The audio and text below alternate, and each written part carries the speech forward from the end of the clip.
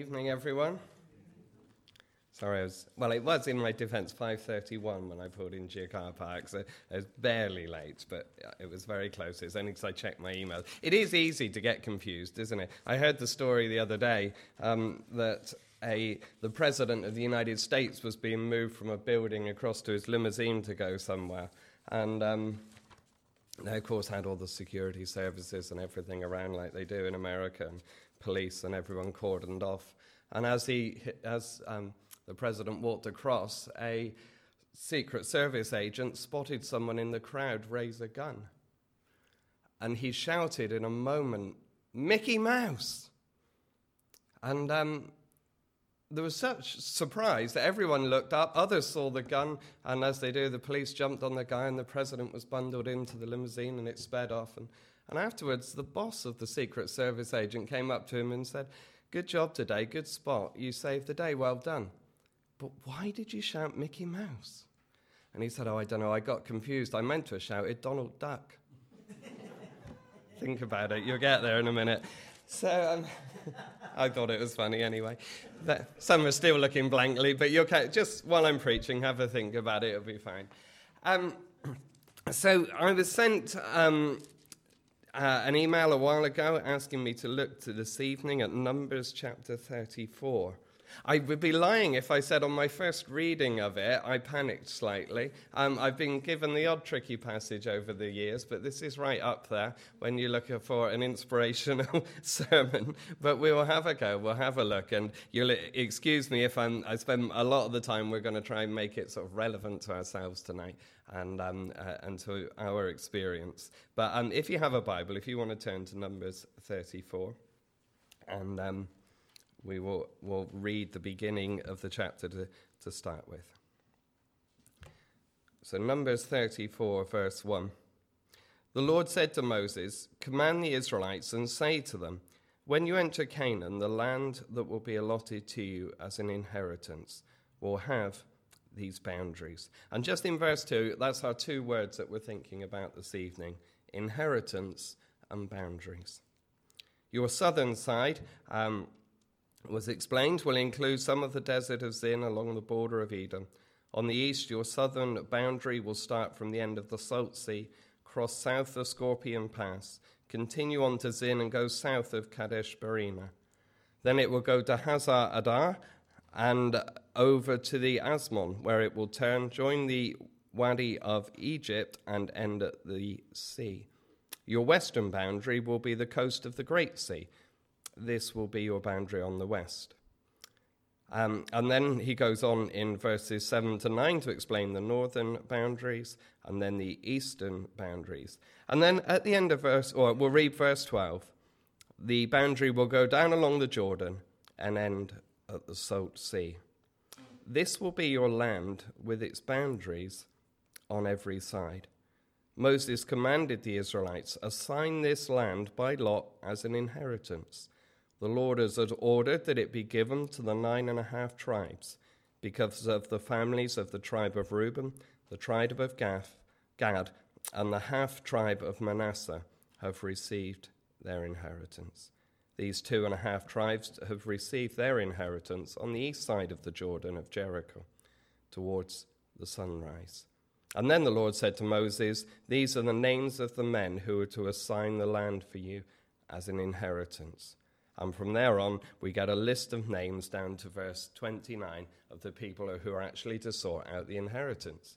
Now, if I just glance around, many of you may not look particularly inspired by that reading, because on first look, actually, it's basically a list of place names followed by a list of names of people. So if anyone wants to preach tonight, this is your chance to come and take over. But I really want us to concentrate on just two words from it, okay? Inheritance and boundaries. Do you know, we shared a moment ago that some here may have shared this feast, the Lord's Supper, I don't know how many times, hundreds of times, maybe over the years, over the decades, been in a service like this. But do you know something? The longer you're a Christian, the more you realize how much there is to it. The more you realize how much I don't know and how much is still to learn. it becomes very evident, in fact, that when you're first saved and become a Christian, you realize only a drop in the ocean of what you've been brought into.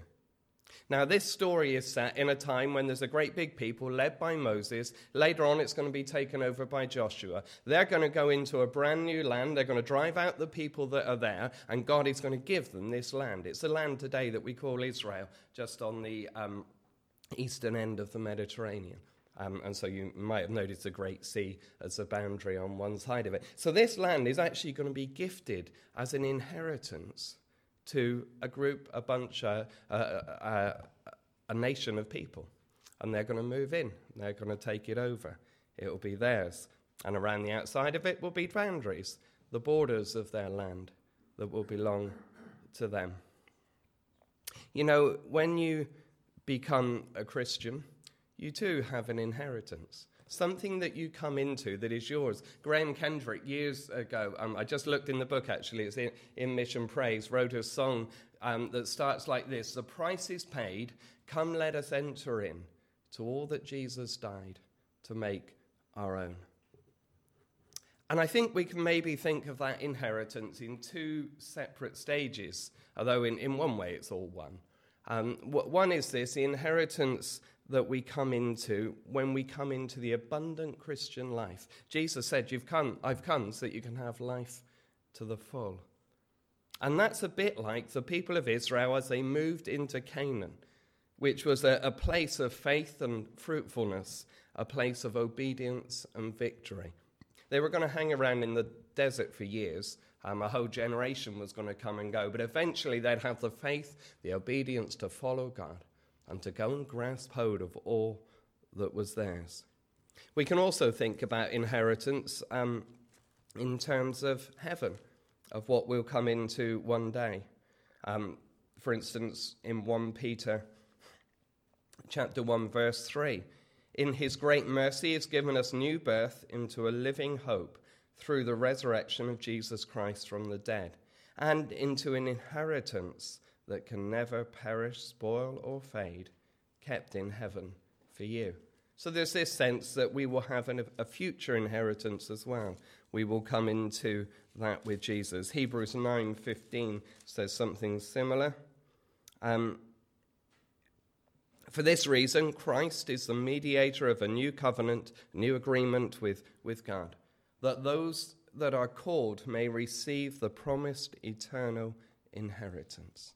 And so the Bible speaks about a future day for Christians when we will enjoy an inheritance that is ours in Christ. We actually have something coming to us to look forward to. But in another way, and this is important, we've really got it now. It's all in Christ. And we can know the fullness of that if we will live lives of faith and obedience now. See, this great people, it started with Joseph, and then about 70 of them, or exactly 70 of them, went to live in Egypt. That number grew, you might well know this story, until, I don't know, maybe 1.5, 2, some people even think 3 million people lived as Israelites within Egypt. And there was this great story, the plagues and everything happened, and the Passover and all of those things, one of the great Bible stories. And the people were led out of Egypt. And they got over the Red Sea, they got away. But that was only half the story, because Moses brought them out. God led them out so that in turn they could be led into a new promised land. It wasn't a full stop. And neither is your salvation. If you've become a Christian, God doesn't save you just so that you can come out of sin and everything that, the penalty of sin that has a hold of you. He brings you out to bring you into all the fullness, the abundant life that he gives. I'm just looking. Oh, there's not a cup of water there, is there? Sorry. A slight frog in my throat, which is annoying me. One of the best places we can see some of this, and it's a book that I think ties in well with this sort of time period in the Old Testament, is in a letter that Paul wrote to the Ephesians.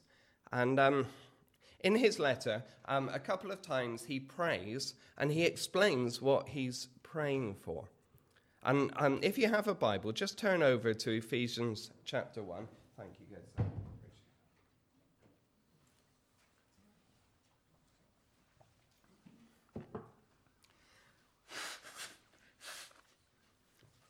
Ephesians chapter 1. And we'll just read a couple of the prayers of Paul. And they might just help us understand something of what Christ wants to bring us into, our inheritance. So, Ephesians 1, verse 15.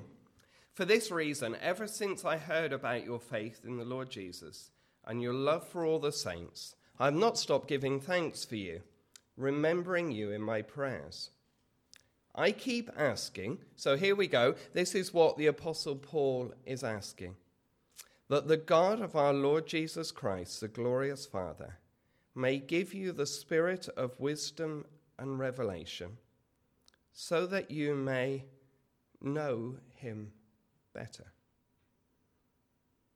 Paul actually spent time praying that his friends in Ephesus would know Jesus better. We pray about all sorts of things, don't we? Pray about the weather and safe journeys, and that the preacher will turn up probably if you're chairing it, and things like that. But Paul really prayed that these people would know Jesus better. Do you pray that for each other? You prayed that for anyone today? That as you look around, you think, yeah, I pray that you and you and you and you would know Jesus better, that you'd be drawn more into him. It's really easy to make Christian life about the stuff we do and the busyness that we have, and many of you, no doubt, are involved in all sorts of things in life. But Paul's first prayer isn't that the meeting will go well, or that the mission will be effective, or that whatever else is going on. It's that people will know Jesus better, get drawn deeper into him. That's part of your inheritance, to know Christ, to know him in all of his wonder and beauty and glory and love, and just to be drawn into him. Do you spend time to do that? That's your inheritance. That's what you're saved for. To know him. Do you know what eternal life is? To know God. Jesus prays it in John chapter 17. He states it, and this is eternal life, that they may know you, as he talks to his Father.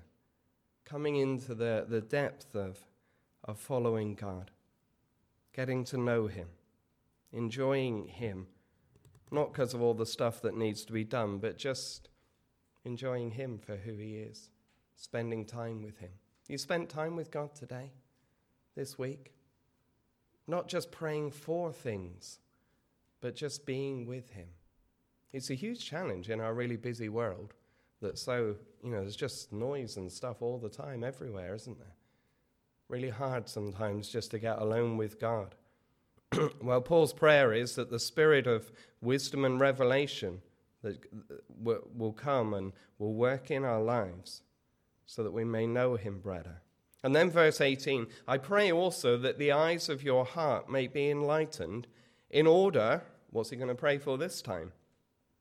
That you may know the hope to which he has called you, the riches of his glorious inheritance in the saints. So second thing, and I wonder if you've thought about this today, your inheritance that's to come. Paul prays that you will be filled with hope, so that you will know the inheritance that is yours. It's okay to think about heaven. It's all okay to think about all that is going to be yours. The wonder of what God has stored up for us if we have set our treasure in heaven. To come into that inheritance. In our world, if I want to, I think I've done it, I can have a will and leave my stuff to my kids. And if I chose to, if they annoyed me enough, I might write them out of my will and put, somebody else in. I can threaten them with the Baddesley Cats Home or whatever if they're not behaving, and I leave my inheritance there. Actually, in the Roman world, when you were born into an inheritance. So it was just naturally passed on. So what was mine would go to my son Charlie, my firstborn, and it would be passed on. He, as he was born, my first child was born, he would have become at that moment my inheritor. And you know what? Paul understood that, and he wrote, and he said, as you come into the family of God, as you're adopted, you become inheritors of all that is Christ, co-heirs with Christ. Do you ever stop and think about that? Think about all that God has given to you, all that God will give to you, all that he is bringing you into. In some ways, it's not all ours yet, but in another way, it is. It's already been given to us in Christ. But Paul doesn't stop there, because in verse 19, he says, and. So we've got that we would have revelation and understand Christ more. We've got that we would have riches, the inheritance. But now there's a third. He says this, and in his incomparably great power for us who believe. That power is like the working of his mighty strength. And then Paul looks around and thinks, how can I explain this power? Does he talk about creation? Does he talk about all that God has made? He could have done. Does he talk about the miracles that Jesus has done? Does he start pointing to the day when Jesus calmed the storm? Or does he point to the heavenlies and talk about the angels that are at God's command? Actually, as he talks about the power that is ours, that he wants us to know, part of our inheritance, that he wants to bring us into, just like Moses was trying to gee up the Israelites to say, look what's going to be yours. He says this, that power is like the working of his mighty strength, which he exerted in Christ when he raised him from the dead, and seated him at his right hand in the heavenly realms, far above all rule and authority, power and dominion, and every title that can be given, not only in the present age, but also in the one to come. In other words, Paul says this, I want you to know that there is this power that when Jesus was lying lifeless in a tomb, they'd taken a bloodied, beaten corpse, completely dead, without life, laid it in a tomb, left it there cold, lying on a slab of stone.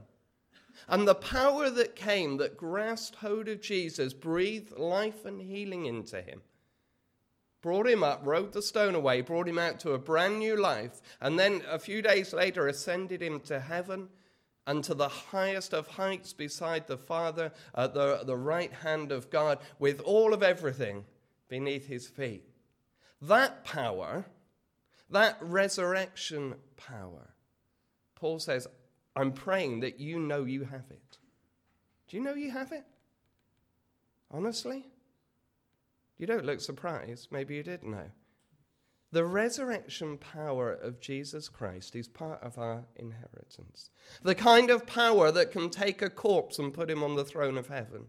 The kind of power that can defeat death and hell and sin and all the demons and all the spiritual world of evil and all of the powers that would have held on to him and kept that tomb sealed. The kind of power that reaches into the grave and takes the lifeless form of Jesus and exalts him to the highest place. That actual power, Paul says, I pray that you will know it in Great Parks, in Paynton, in 2020.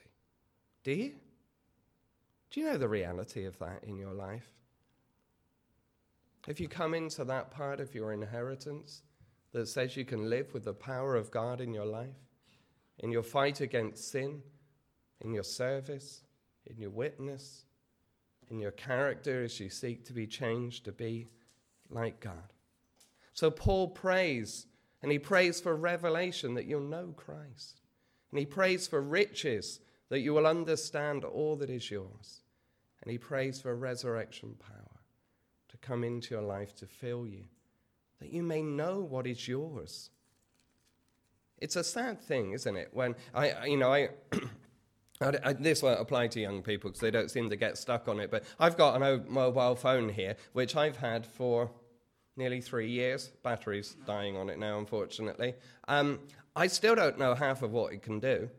I'm still finding out things, usually explained to me by my children, Because there's so much potential in these little computers we carry around with us now. I mean, I've worked out the basics, so I'm not completely thick. I can make a phone call on it and maps, and it tells me it'll take me how many minutes to Great Parks, and I try and beat it and things like that. But all sorts of things I know it can do. But the other day, I didn't realise. I've always been looking out for one of those things that tell you how many steps you do in a day. Have you got one of them? Yeah. One of them. There we are. Thank you, my lovely assistant there. And I was thinking I could do with one of them. I'd be quite interested to know, how far I've walked if I go for a walk, that kind of thing. And I had my phone 2.5 years before I realised it was on my phone. And it was tracking me everywhere I went. It makes you wonder who else is tracking you, doesn't it? But there we are. Oh, there's a creepy thought. But there we are. You see, there is all this potential unlocked. Or locked, if you like, in my pocket, that needs to be unlocked, that needs to be released. How much in your Christian life and experience is like that? How much do you know Christ? How much do you enjoy him? How much do you take in that inheritance? And if you turn over to chapter 3, and I won't have time to dwell on this now, but Paul prays again. And he says this, "For this reason I kneel before the Father, from whom his whole family in heaven and on earth derives its name." And in verse 16, "I pray that out of his glorious riches he may strengthen you with power through his Spirit in your inner being, so that Christ may dwell in your hearts through faith.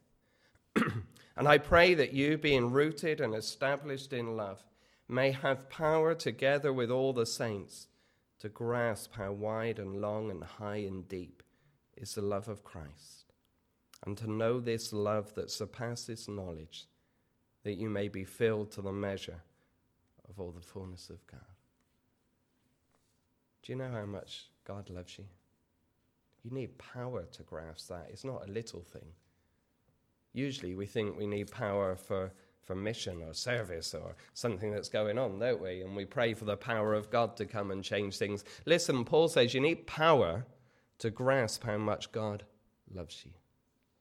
Just how wide and high and deep and long is the love of Christ. And you need to know that. If you don't grasp it, honestly, Christianity will get really boring. You ever, seen a film about a couple that have, been married a long time and fallen out of love, and they go and get counselling or something, and, and the counsellor tries to reenact their first... Have you ever seen that kind? I don't watch rom-coms, you can tell, can't you? But I've had to sit through the odd one here and there. But that kind of story, if a marriage becomes loveless, it becomes difficult and hard going, and even if they stay together, just it's all about walking the dog and getting the kids off to school, and honestly, Christian faith can go like that if you're not careful. If you forget just at the heart of it, however much we sing about it, if you really forget in your spirit just how passionately and desperately and enormously God loves you and wants the best for you. Even people that have walked with him for years can fall into the trap of doing stuff almost as a duty to God and missing out on the delight of knowing him. Oh, young people as well, sorry, but guys, early in your lives, just grasp how much God loves you. It'll change your life. It becomes just this overflowing that you want to share with others and walk with him. Grasp it. Realize it. You need power for this. This is a big thing.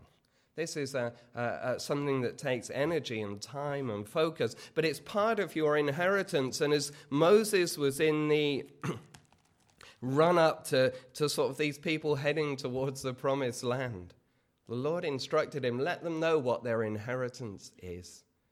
Let them know the boundaries. Let them know what I'm bringing them into. Give them that hope. Tell them their future. Have you grasped it? Have you grasped all that is yours in Christ?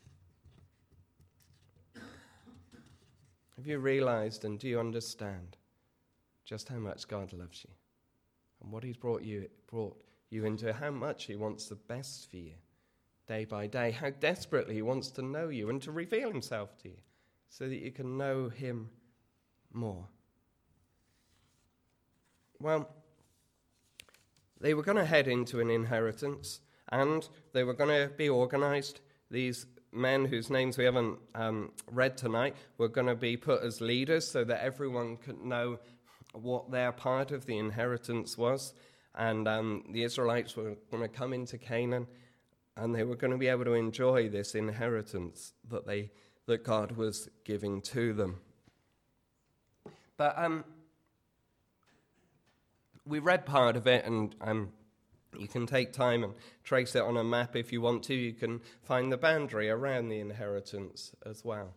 So there was going to be a geographical area that would belong to the Israelites. This would be their land. Sea on one side, Jordan on the other, and then a sort of a bit of around the top and the bottom to say this is the borders of your land. It was very clearly defined, very obvious boundaries. I haven't done it recently. When I was a kid and we used to sometimes go to the seaside, I would take time to build a sandcastle. Any of you ever built a sandcastle? Yeah, let's all do. Have you ever built a proper one? I don't mean just turning a bucket upside down. I mean doing a proper job of it. I mean getting down there, building a nice moat around the outside, putting it up, turrets, flags, filling it up with water around. I mean a proper castle, yeah? And you can spend ages on them, can't you, building a decent sandcastle, a big, real big proper one. And you get it built and, various people walk by and trip over because you've dug such a big hole and it's funny. And you build this sandcastle and it's looking really good. But what happens later in the day with your sandcastle? The tide comes in.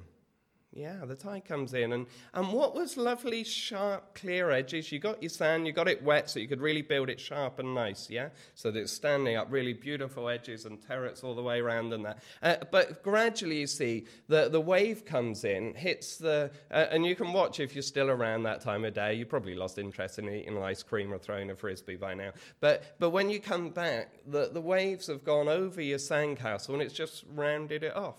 If you look later on, it's just like this mound of sand. What was really special to you, what was different from all the other millions of tons of sand on the seashore that you'd looked after, that you'd shaped, that you molded, has now become just a mound of sand. And of course, you leave it long enough, it'll flatten out like everything else.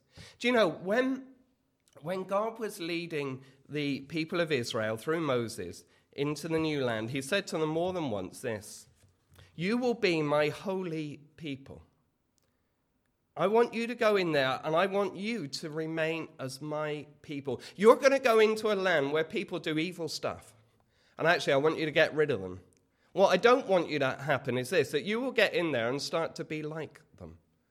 I don't want your sons to marry their daughters or vice versa. I don't want you to go in there and start to worship their gods, because that'll be the next thing, You marry a girl from in Canaan, and before you know it, she's setting up a little idol in your house, and you're both bowing down to it. I don't want that to happen. I don't want their priorities to be your priorities, their attitude to be yours. I want you to be my holy people. Holy, it means set apart, separate, different, special. Like the sand that makes your sandcastle. It's different to all the other sand. And God said, of all the peoples of the earth, you will be my people, and I'll be your God. And you'll be holy to me. You'll be set apart to me. You'll be different to everyone else. And I want you to have clear, sharp edges. And you know what God knew the huge risk was as his people went to live in Canaan? That the tide would come in. What I mean is this, that the people of Canaan would start to hang around and bit by bit wash over the Israelites. And before you know it, the Israelites would be marrying their kids and they're worshipping their idols. And it happened. It happened. And instead of a nice clear edge where God could look down and say, this is my people, everything started to get all blurred. And at times you couldn't tell them apart from everybody else. Their behavior was so bad. The kingdom of God today, the people over which God reigns, do not have boundaries of rivers and hills and valleys and seas and international borders that hold us in. But we are called to be different. We are called to be holy, set apart to God. Living lives with beautifully clear edges that show that whilst the rest of the world may do what they do, we are different. We're set apart to him. he calls us to have boundaries in our lives, places that are beyond where we will go. Things that we won't do that others may do, things that we will not say or think or aim for or live for or tolerate that people around us may. He calls us to be different, and he calls us to be his holy people in this world, to be set apart to him, to live different lives. What's the challenge? Well, that the tide will come in. That the things of this world that surround us will start to blur those edges until when we're in the office or in the supermarket or in the school or in the college or whatever else, it'll be hard to tell us apart from everybody else. That's the challenge. But God calls us, and he says in 1 Peter 2, you, Great Parks, are a chosen people, a royal priesthood, a holy nation, a people belonging to God, that you may declare the praises of him who called you out of darkness into his wonderful light. Once you were not a people, but now you are the people of God. Once you have not received mercy, but now you've received mercy. Dear friends, I urge you, as aliens and strangers in the world, to abstain from sinful desires which war against your soul, the tide that washes over us. Live such good lives among the pagans that though they accuse you of doing wrong, they may see your good deeds and glorify God on the day he visits us. That's what we're called to. Enjoy your inheritance, all that is yours in Christ, and live within your boundaries. Keep them sharp and clear. Don't let the pagan world around us, with its sinful desires, which war against our souls, wash over us and cause us to be just like anybody else. Moses wanted the people of God to look forward to all that was theirs, to enter into it, to receive the abundant life, the fruitful life, the obedient, victory-filled life that Canaan was to be to them. And Christ calls us to it today. Come, let us enter in to all that Jesus died to make our own. Let's pray. So, Father, we thank you for your word. We thank you that for many people here, I'm guessing, Lord, are Christians. They've become Christians and started on that journey of entering into what Jesus has given to us, this glorious inheritance. Our prayer tonight, Lord, is that we will enter in deeper and deeper, to know you more and more, and to know how much you love us and care for us, and to enjoy that, and to look forward with hope to the inheritance that is ours one day in heaven with you. But Lord, we don't want to wait just for heaven. We want to look forward to it. But right now, you promised us an abundant life, a full life. And we pray that we will know that too, as we trust you and follow you. And Lord, you know, sometimes living in this world with its evil influences around us, it's easy, Lord, for us in our weakness to blur the edges of our lives. And Lord, we want to live with boundaries. We want to be your special people, your holy people in this world. And so tonight we pray that you will help us live for you, to put right, Lord, the places we've gone wrong, that we may be holy to you, a holy people, honoring you and living for you in this world. So thank you, Lord, for everyone here this evening. Thank you for those that have followed you for decades. Thank you for the young people that are here, Lord. I pray your special blessing and anointing upon them tonight. Because, Lord, living in schools and colleges today is tough. It's tough to be different. And I pray you'll give them courage and faith and resolve to go after you. In Jesus' name.